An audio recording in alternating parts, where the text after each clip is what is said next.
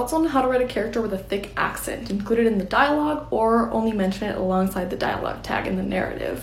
Alright, so my advice would be describe the accent if it's like important to the character. So are the endings of their words clipped? Are the vowel tones somehow different? That sort of thing. And then every now and then you can just remind the reader that this person has an accent by saying, like, they said in their, like, blah blah blah accent. If it's a specific accent where certain words are used a lot, so for example an Australian accent or a British accent, you could integrate those words that are specific to people who speak with that accent, like bloody for British accents. I would caution you against trying to show that someone has an accent by misspelling words or like writing them out phonetically like how you think they would say them. Just because I feel like that could get a little bit icky. Not only will it probably be confusing to read to the reader, it will also potentially offend people who have that accent because you're essentially implying that it's a mistake.